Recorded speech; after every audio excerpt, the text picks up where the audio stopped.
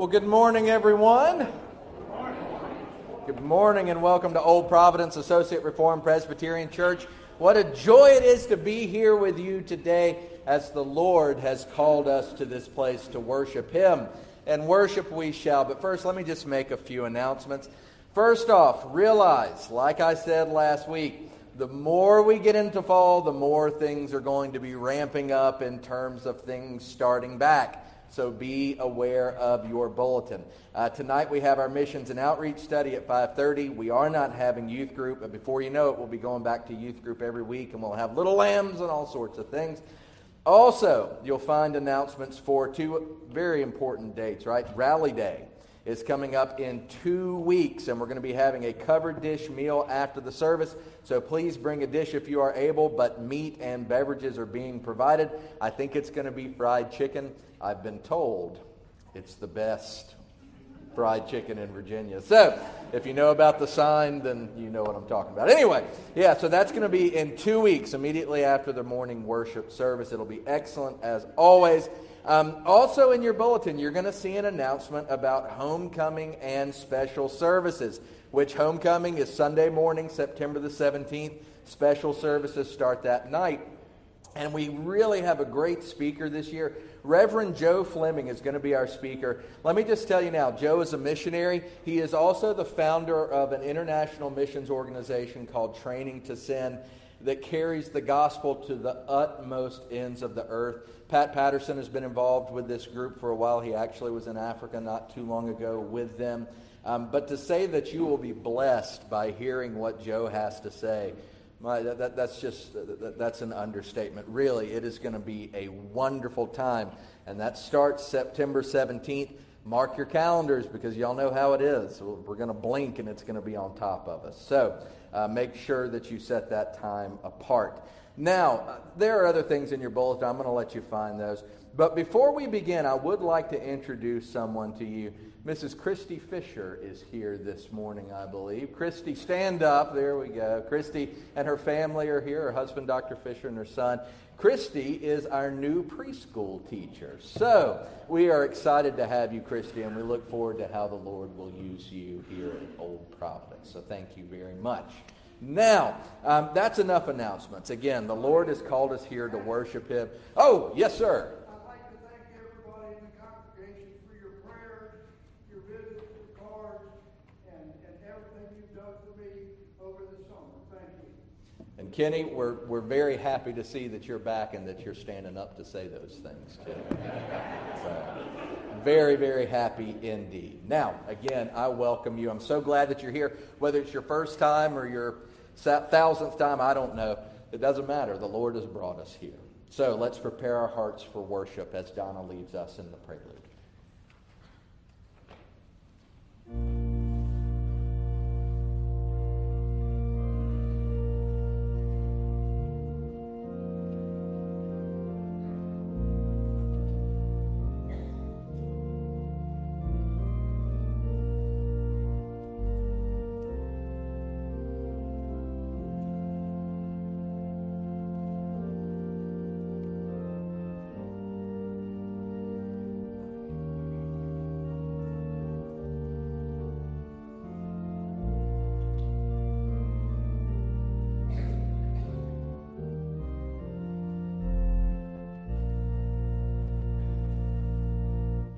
Our call to worship this morning comes from the 121st Psalm, where it says, I lift my eyes toward the hills. From where does my help come? My help comes from the Lord, the maker of heaven and earth. He will not allow your foot to slip. Your protector will not slumber. Indeed, the protector of Israel does not slumber or sleep.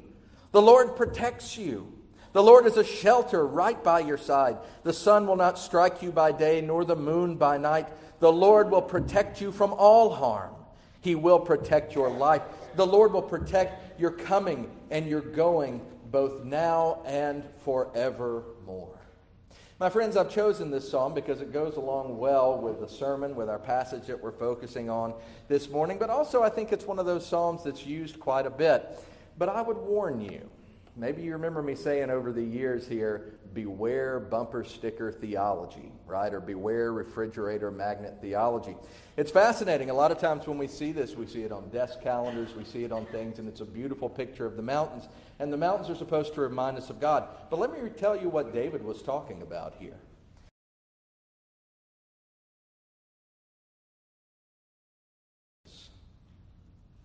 He saw those places of pagan and idol worship, where folks would go to sacrifice even their own children to false gods and goddesses. So when David said, I lift my eyes to the hills, and then he asks, where does my help come from? David recognizes that all false gods and goddesses, all idols, they're all worthless. That instead, his help comes from the Lord. I would encourage you to dwell on that this morning and beyond.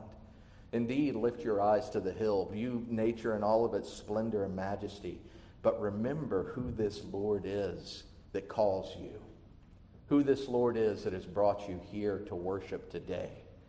And indeed, let us worship him in spirit and in truth.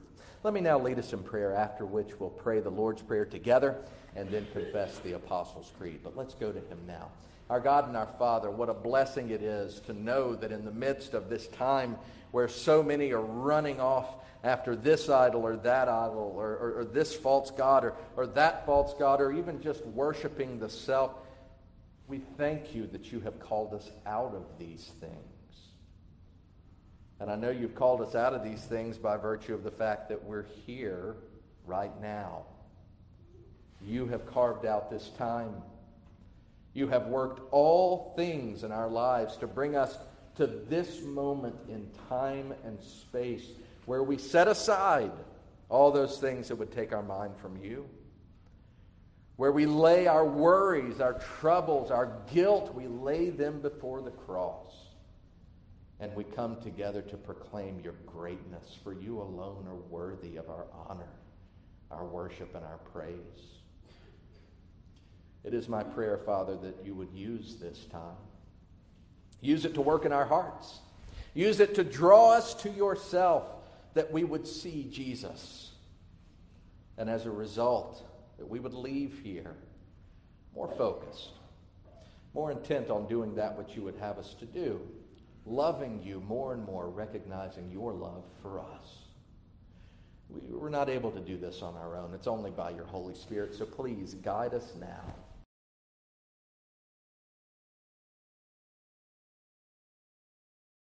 Father, who art in heaven, hallowed be thy name. Thy kingdom come, thy will be done on earth as it is in heaven. Give us this day our daily bread, and forgive us our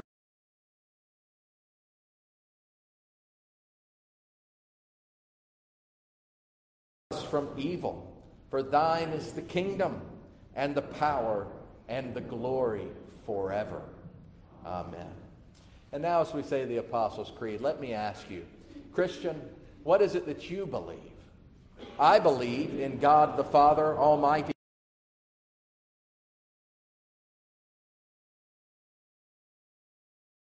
Lord, who was conceived by the Holy Spirit, born of the Virgin Mary, suffered under Pontius Pilate, was crucified, died, and was buried.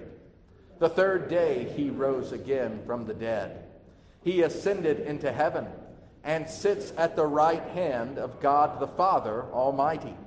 From thence he will come to judge the living and the dead. I believe in the Holy Spirit, the holy Christian church, the communion of saints, the forgiveness of sins, the resurrection of the body, and the life everlasting. Amen. Amen indeed. And now let's continue our worship by standing and taking our hymn books and turning to hymn number 41 as we sing When Morning Gilds the Skies, the red hymn book, number 41.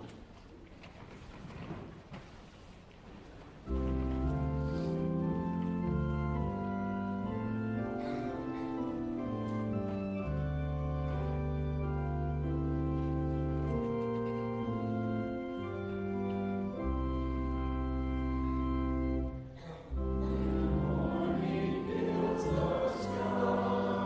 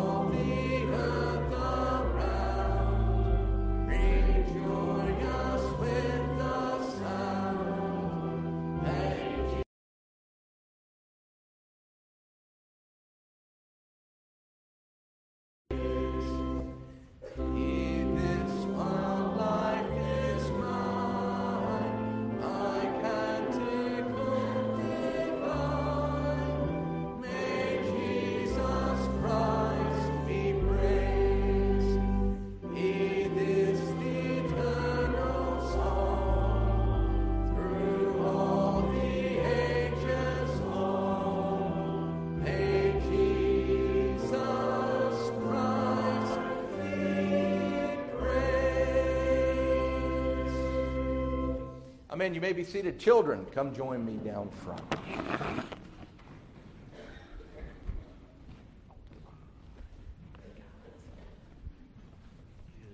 morning. Oh. I think maybe. Oh, I think you girls are right. Over here, guys.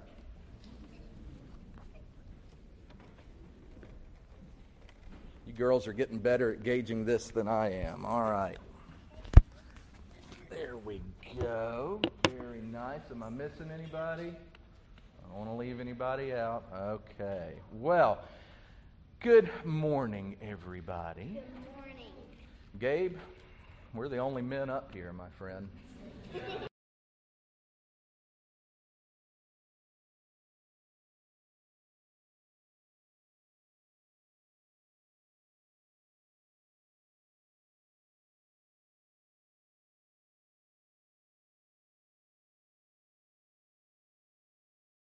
I think this is the first summer when I have not been swimming. Isn't that sad? Like, seriously, I think in my entire life, this is the first summer. All right, you can put your hands down there. All right, now, let me tell you, guys, I'm so excited to be here this morning with you because of what we had last week. Now, I'm looking around.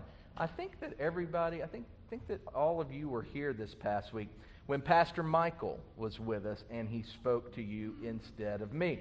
We were really blessed to have Pastor Michael and his family because normally they are all the way over across the ocean in England where they serve as missionaries. Now, the week before they came, we talked about what missionaries are and what they do. But today I wanted to talk to you about something very important that you can do for our missionaries, for the Cochran family and other missionaries. You know, missionaries need all sorts of things. They live in a different country. They live away from their family and their friends. And that's a big adjustment to make. Can you guys imagine not only moving from your house, but moving to a different country altogether? That would be very difficult, wouldn't it? Now, it's a big change, and they need lots of things. What are some things that you think missionaries need? A Bible. They need a Bible? That's a great answer, Chloe. You're absolutely right. They need Bibles. What else do they need?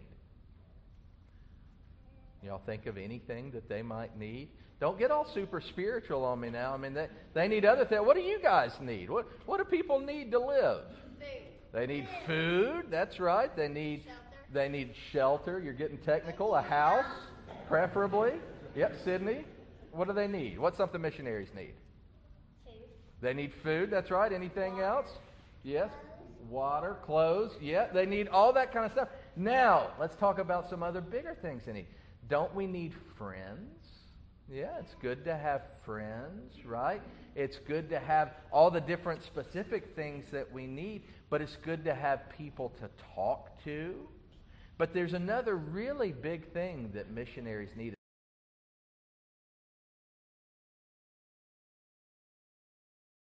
Right now, the Cochrans need you to pray for them. If you ask missionaries what they need, they talk about things like money and that sort of stuff to live, just like we all need. But what they really, really need is for us to pray for them, to pray for their safety, their encouragement, to pray that they'll stay well, to pray that they'd make good friends, to pray that they'd have the things that they need.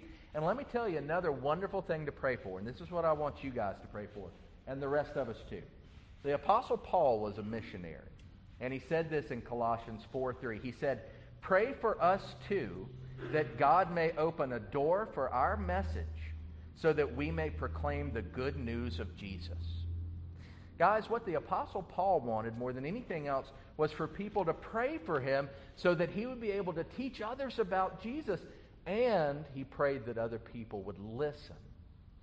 So guys, that's what I want you to do for our missionaries, because they leave their families, they leave our country to go and tell other people about Jesus. But we need to pray that the people would hear the good news of Jesus, that Jesus died on the cross for our sins, and he rose again, and he can forgive us. And if we trust in him, we'll be saved. So would you remember to pray for that for our missionaries, that the Lord would give them opportunities to tell other people about Jesus? It's a good thing to pray for. I'm going to pray for it now, and I'll pray for you too. Our Father, we thank you so much for our missionaries, because there's lots of missionaries in lots of places, but the common theme is that they all want people to know about Jesus. So would you help them? And I pray that you would help these children too, and the rest of us for that matter. Help us to remember how important it is to pray that you would give opportunities, and not only to missionaries, but opportunities to us too. I pray all of these things in Jesus' name. Amen. All right, you can go.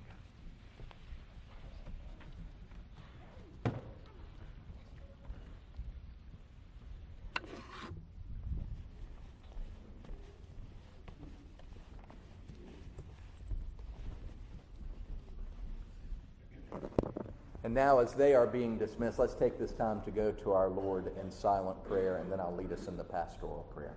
Let's go to him now.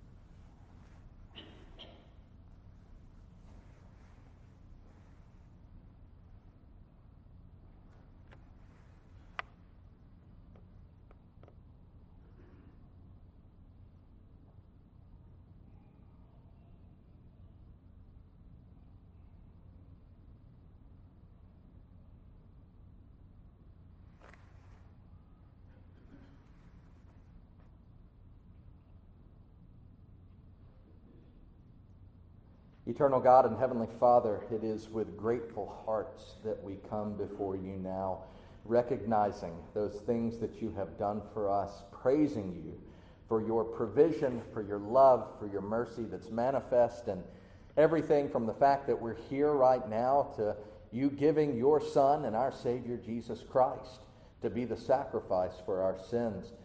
We've done nothing to earn your favor. In fact, quite the opposite. We deserve your wrath, but we are loved for the sake of Christ Jesus, and we praise you for it. Belonging to you, Father, you have given us a calling.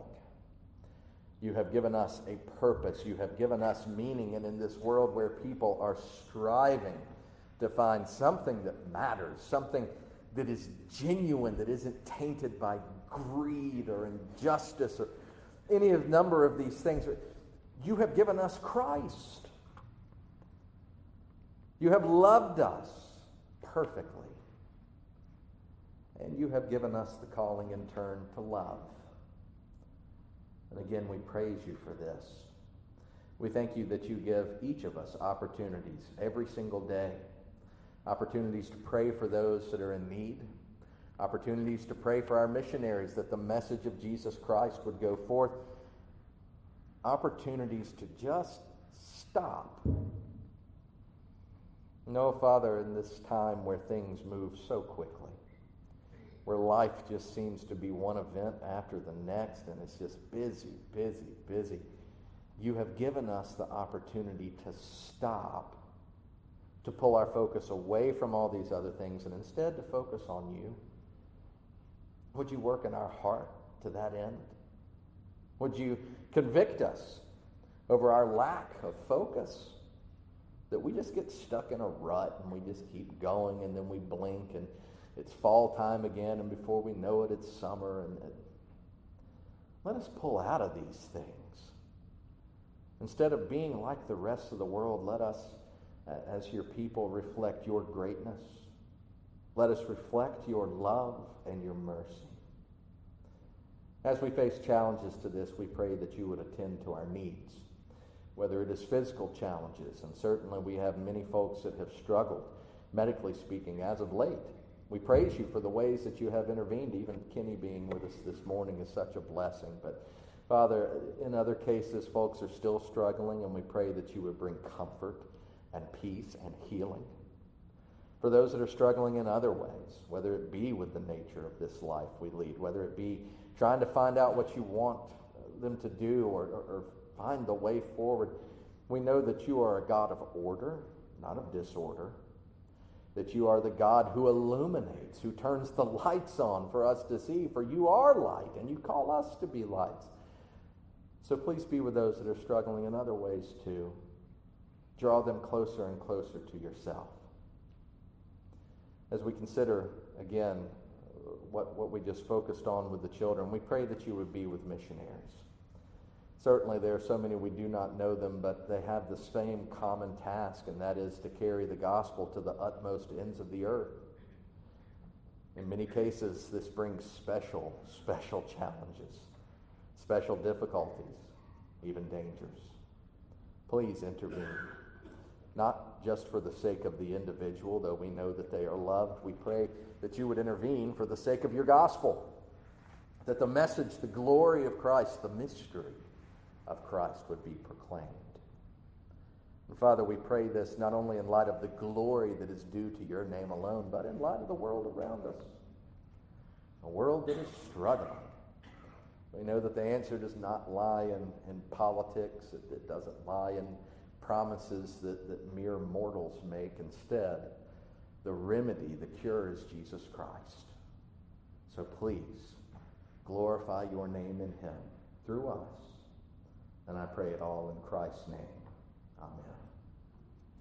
Now let us continue this time of worship by taking our hymnals and turning to 141, Oh, for 1,000 tongues to sing. And I pray that as you lift up these words, you really mean them. Let's stand together as we sing number 141.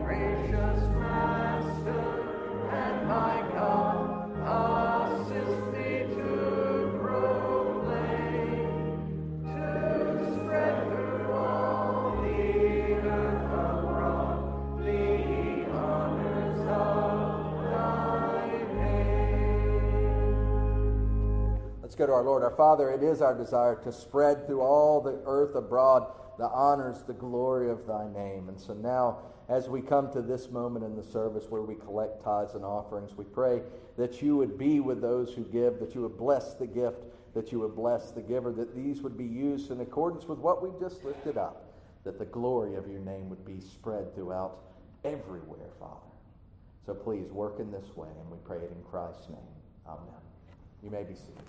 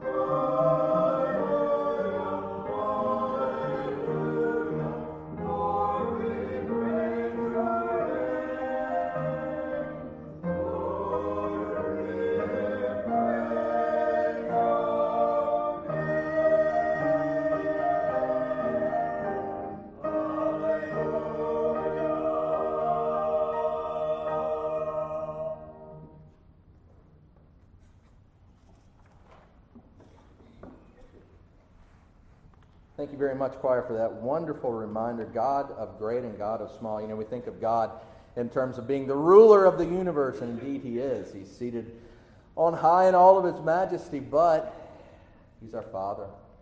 He knows us. He loves us. He rules over even the most minute details of our lives, and for that we should be grateful. So again, thank you, choir. Well, today marks a special day for me and my family because, I don't know if you knew this, but it was exactly 6 years ago today that I came to Old Providence to be your pastor. And what a great 6 years it has been. You have blessed us, me and my family, beyond measure, and it is our prayer and our hope that we have been a blessing to you in turn. As I think back on moving to Spotswood, it's a little funny now to think about some of the adjustments that we had to make from where we came from, right? Looking back, that we got to make because it is a privilege to be here. This may surprise you, but life moves a little slower in Spotswood than it does in some other places. Same goes for Middlebrook and Rafine and Fairfield and Newport and Greenville and all the other little hamlets that I didn't mention as well. It took us a while to get used to things living here. It took us a while to get used to driving 20 minutes to get to our closest Walmart, or 25 depending on how you get there. But we figured out really quick also certain things. We figured out like when the power goes out, so does the water. That was interesting. When you come from city water to a well, it's like, oh, well, didn't see that coming. Other things, we're still waiting on the universal broadband coverage that's coming in 2022. This may surprise y'all, but sometimes politicians say they're going to do things when they're getting elected, and they don't do them sometimes. But nevertheless, right, still waiting on that. But there were also some extremely pleasant, some wonderful surprises too. Kind of like the day when we moved in, right? I still remember it. We went from moving around mattresses and couches and things inside.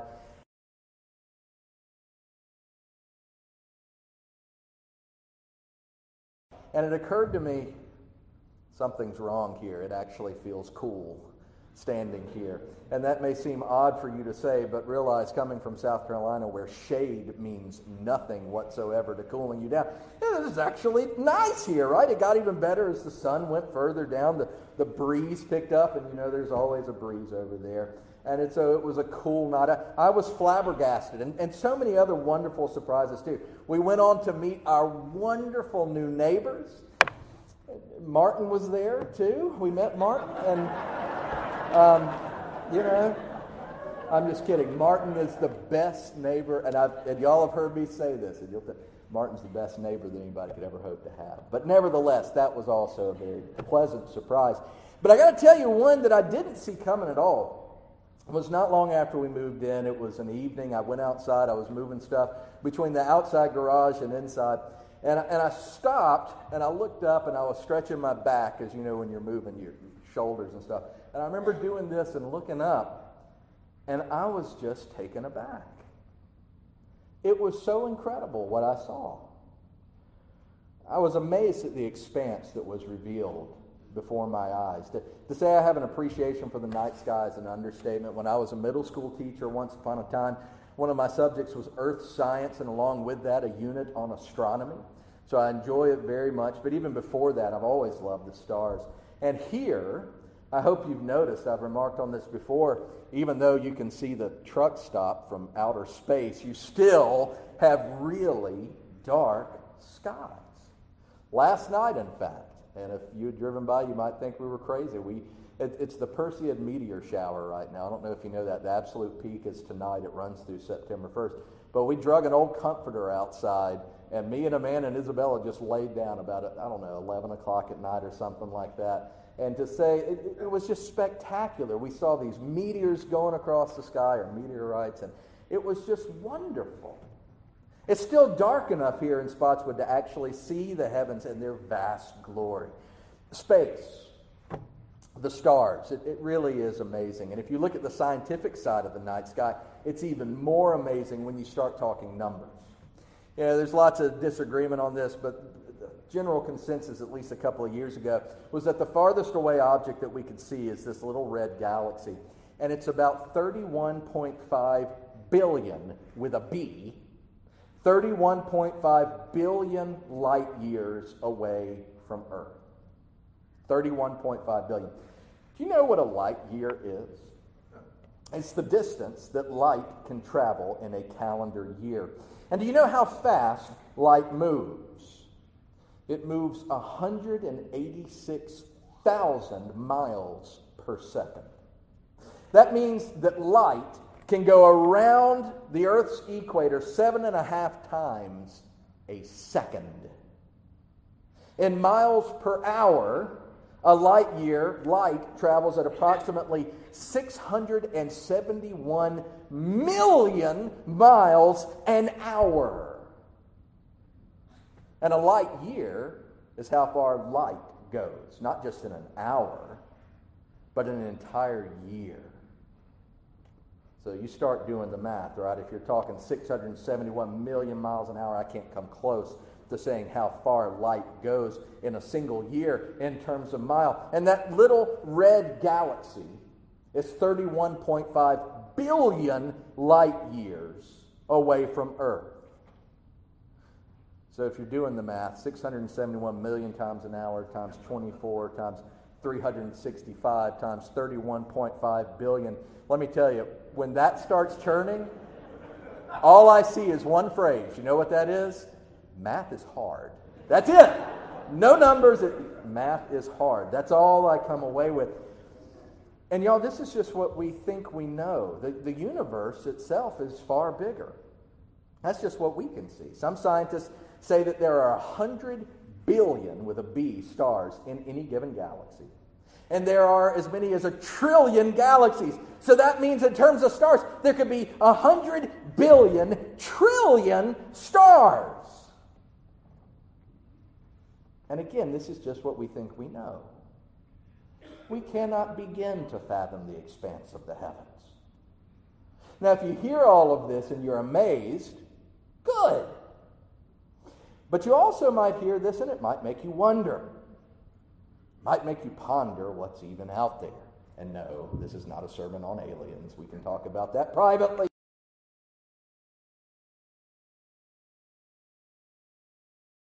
The universe so grand, with all of its majesty and splendor, why is it so big? Well, God's Word tells us why. And it tells us in the Psalms, Psalm 19 to be precise. So go ahead and turn there with me. Psalm 19 is where we are going to be today. Now, as it has been with the other Psalms that we studied, Psalm 19 was written by, yes, you guessed it, David himself. But like the other Psalms, it is the Word of God. It was breathed out by God through David, so it is His Word. Now, again, this question, why is the universe so grand? The stars so numerous, the heavens so majestic? Well, let's pray, and then we'll read and we'll find out. Let's go to the Lord. Our Father, please be with us now. We've already contemplated the unfathomable things that we can't even begin to wrap our minds around, but even more so than these things, mere stars is you, the Creator. Please be with us now. Guide us by your Holy Spirit as we ponder your greatness, as we ponder why you are the way you are, why you do what you do, and who we are to be. So please guide us now. We pray it all in Christ's name. Amen.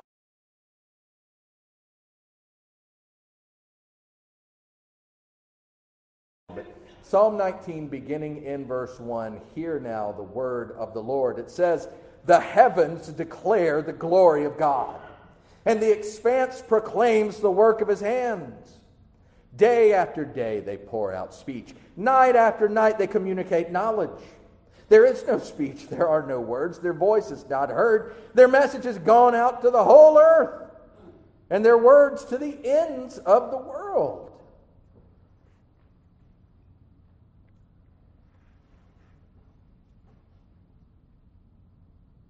In the heavens, he has pitched a tent for the sun. It is like a bridegroom coming from his home. It rejoices like an athlete running a course. It rises from one end of the heavens and circles to the other end. Nothing is hidden from its feet. We'll stop right there for the moment. May God bless the reading of his holy, inerrant, and infallible word. Amen and amen. Did you catch the gravity of what the psalmist is doing here as he ponders the majesty of creation? Back to our question, why is the universe so grand? Well, we've just read the answer, haven't we? And it's rather simple. It's right there in verse 1. The universe, with its billions of trillions of stars separated by trillions of miles, it exists. It is so grand so that it will declare the glory of God and point to one indisputable fact. And it's that fact that is so important. Are you ready? Because here it is. Psalm 19 reveals something that should absolutely shape the course of your existence. And this is it. God is the creator. But not only is God the creator, he's your creator, along with the rest of the universe. Now, why should this shape the course of your existence? Well, if God is the creator, and he is, then that means that we are the created. And with God being our creator, this means that you and I, we're under his dominion. We are under his power, under his authority. This means that God is in charge. And with God being our creator, and us being under his dominion and his authority, his word goes on, we've read the first verse, to testify to all of these things. When it talks about the sun and the comprehensive nature of the sun, how the sun rules over nature, providing heat, providing light. The underlying message is that nature simply testifies to God's rule. Verses 2 through 6 point to this comprehensive design and the function of all of creation. And by default, creation is complete in showing us to be part of God's creation and therefore subject to him. Again, God is in charge, and rightfully so. He's the creator after all. Now, you might hear this and you might come away with the reaction of, okay, gotcha. Or even, well, we knew this to begin with. Why don't you tell us something we don't know? But if that's you, first off, realize that just because you know that God is the creator, it doesn't mean that God is recognized by everyone as the creator. Again, nature exists to testify to God's greatness. By the way, you and I exist for that too. Just because you understand something doesn't mean that it is universally understood. And second, we got a bigger issue. Just because you know something in your head, it doesn't always mean that you're going to follow what you know and do the right thing. Why? Because knowing is not the problem. It's doing. I guarantee you can think of a circumstance in life where you knew the right thing to do, but you wanted to do your thing instead. Or maybe you're in a situation in life right now where you know the right thing to do, but you're going to do it your way instead. Now, I don't know what you're facing, and I can give you a very practical example of this issue of knowing isn't the problem, it's doing. This past week, I got a new desk chair for my office. The one that was in there was Max's, and nobody could even tell me how long it had been in there. And I've been having back problems, and so as of late, I decided it's time for an office chair replacement. Now, I just gave you a clue that is important to this little story I'm telling you. I've been having a few back problems as of late. Back to the story. Now, I did a lot of research and I couldn't find the chair that I wanted, but I did find this fabulous deal on Amazon.com. So I ordered the chair, and the UPS man loves coming to my house because my dog Bo looks like he's going to, tear the guy in half, but he doesn't, and I'm sure that's a fun thing. Anyway, he gets this box on my front porch, and I come home and I don't know what I was expecting. I'd forgotten about when we moved here. I remember Amanda ordered a box spring for a queen-size bed, and it came in a box about like this, and like 10 feet long, and I ended up having to put together a box spring. I didn't think anything about an office chair. I'm like, well, no, there's no way. And it comes in this box, right, that's about like this and about like that, and it's pretty long. It's just one of those awkward-shaped boxes, right? So I get this box. It shows up, and on the box are all sorts of pictures that should be very important, especially this one. It's supposed to be a universally understood picture. I think you know what it means. It means it's a two-person lift kind of box. I knew what the picture meant. But then I looked at the box and I said, well, it just says 35 on there, and it said kilograms, and I'm like, the metric system, right? I use that for 9mm and 10mm, and that's about it. You know, we use it for bullets. And so I think 35 is nothing. I can do this. Well, 35 kilograms is actually 77 pounds, but I couldn't be bothered by that at the moment. I also couldn't be bothered by that symbol on the front of the box that leaves me wondering. Now, I knew what I should have done when I had to get that box inside. And then I had to get that box through the house and into the back of the Jeep. And then I had to get the box from the Jeep to inside the church. But I knew what I should have done. Remember, I had been having back issues. I knew, but what do you think I did? I've been taking Tylenol since, is what I've done. Because you see, knowing isn't the problem. It's doing. Inside of us, it's our want to that's busted, you see, on our own. Psalm 19, our passage, points to the fact that nature reflects the glory of God, right? It points to nature.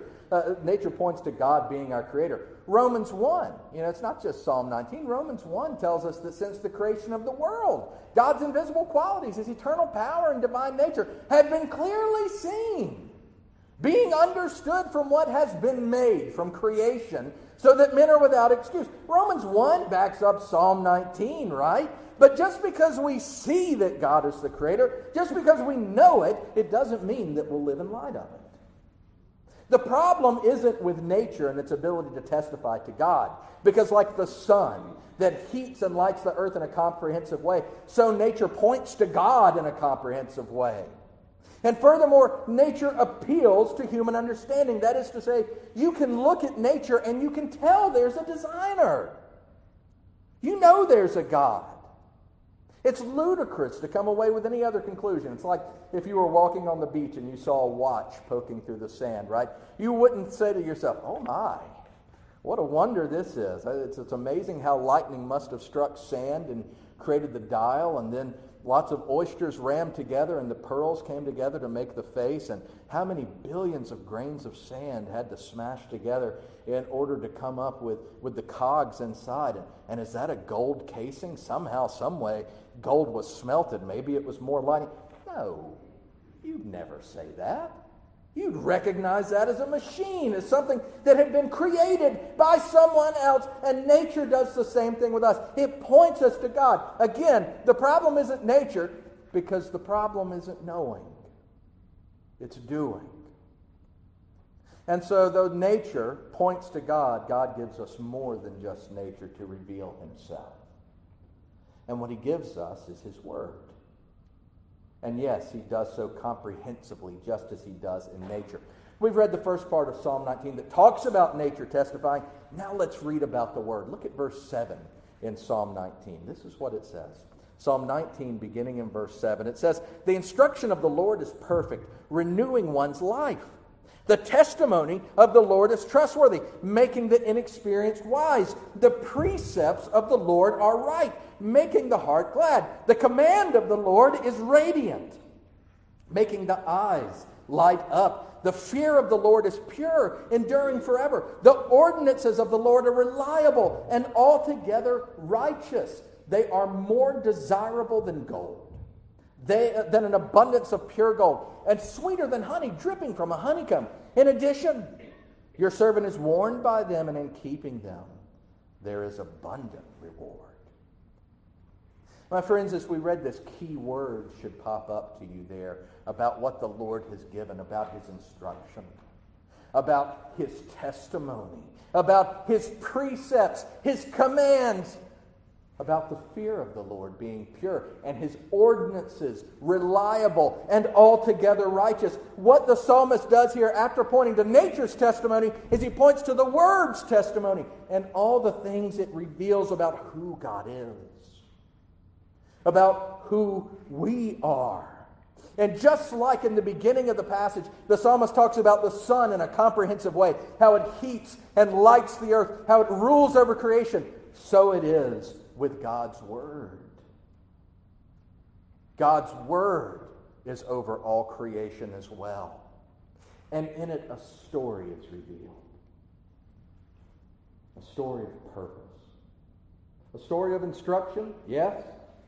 And I get it, a lot of times we don't like instruction. It doesn't matter what's said, we're going to do the opposite thing, right? Sometimes we're like that. We're ornery. We want to do our own thing.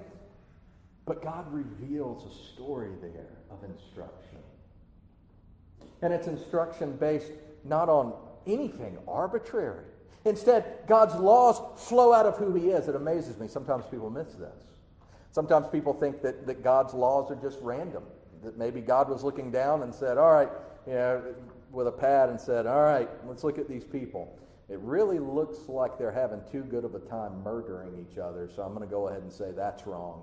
And then, you know what, they like stealing stuff, so I'm going to say that's wrong too. As if God was creating His law to punish us. God's law flows out of who He is. God's law is an expression of His character. And furthermore, the law that God has given, these decrees, these things that His Word says are trustworthy, God gives them to us because He loves us. Take the 10 Commandments. Boy, it's easier when you're not worried about what lies you've told. Right? If you've robbed somebody, if you've stolen from them, it's really a lot better not looking over your shoulder the rest of your life, being concerned. And murdering people complicates things. I mean, we could go on and on about the laws that God has given to us and then being an expression of His love for us. But the fact is that God's Word is over all of creation. It's binding for us. And so if all of this is true, and it is, doesn't it make sense to know God's Word and the will of God? And furthermore, doesn't it make sense, since God is the creator over all things, to please and to serve Him? The answer to these is yes, of course. But there's a problem. And you might know what it is before I even say it. Remember, knowing isn't the problem, it's doing. Even though we know from creation that there's a God, even though we know His precepts and His law, we know His Word is given to us, revealing who He is and who we are to be, knowing isn't the problem, it's doing. And as a result, because we would not fulfill all of God's Word, because we could not fulfill God's laws, we need two things. The first is that we need forgiveness. We need forgiveness from the holy God that we have offended by our actions.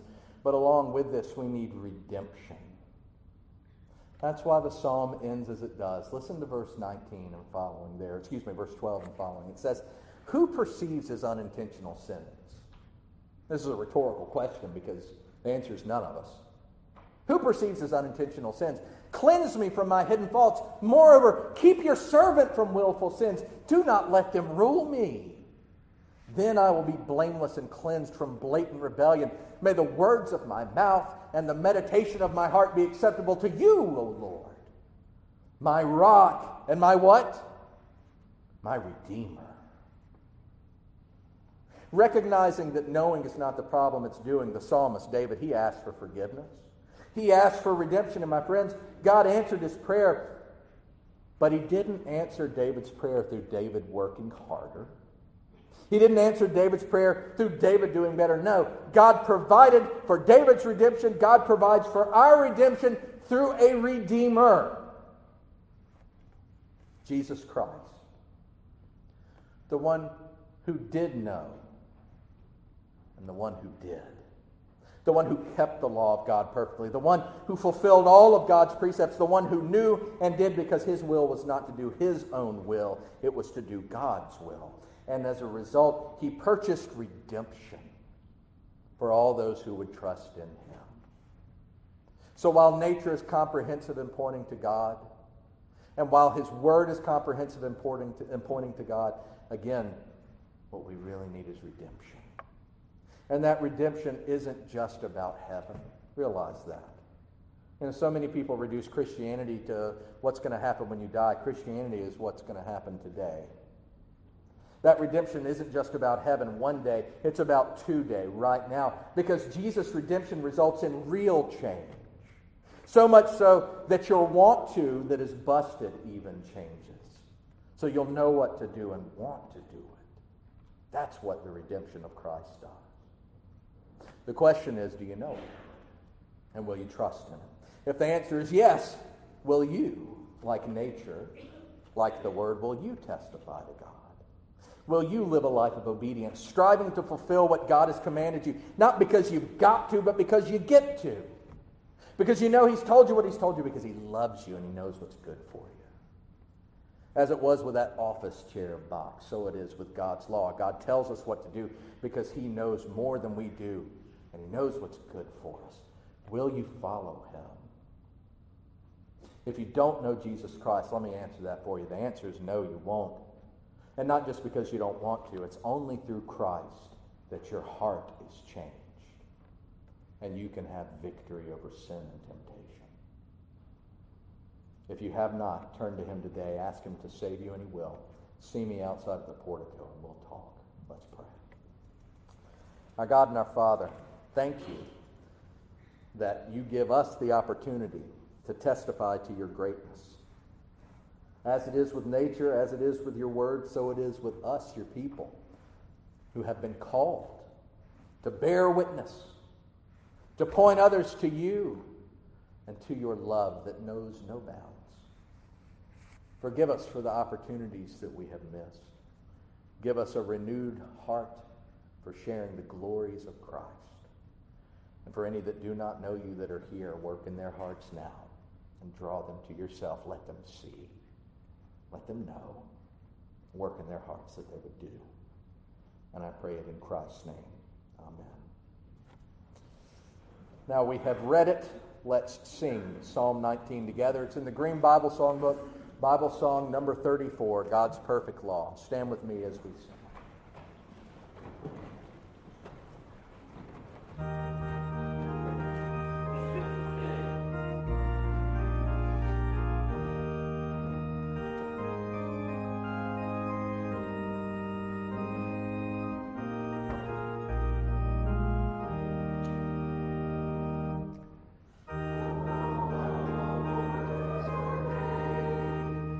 Perfect, the soul to restore.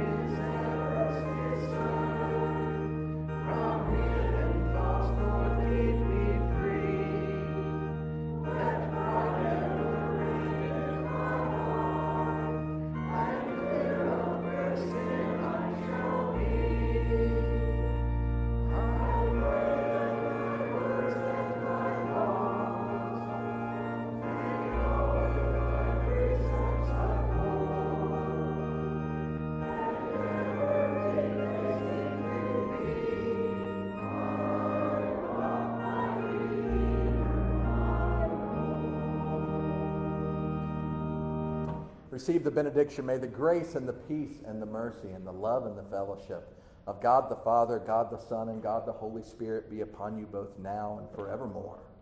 Amen.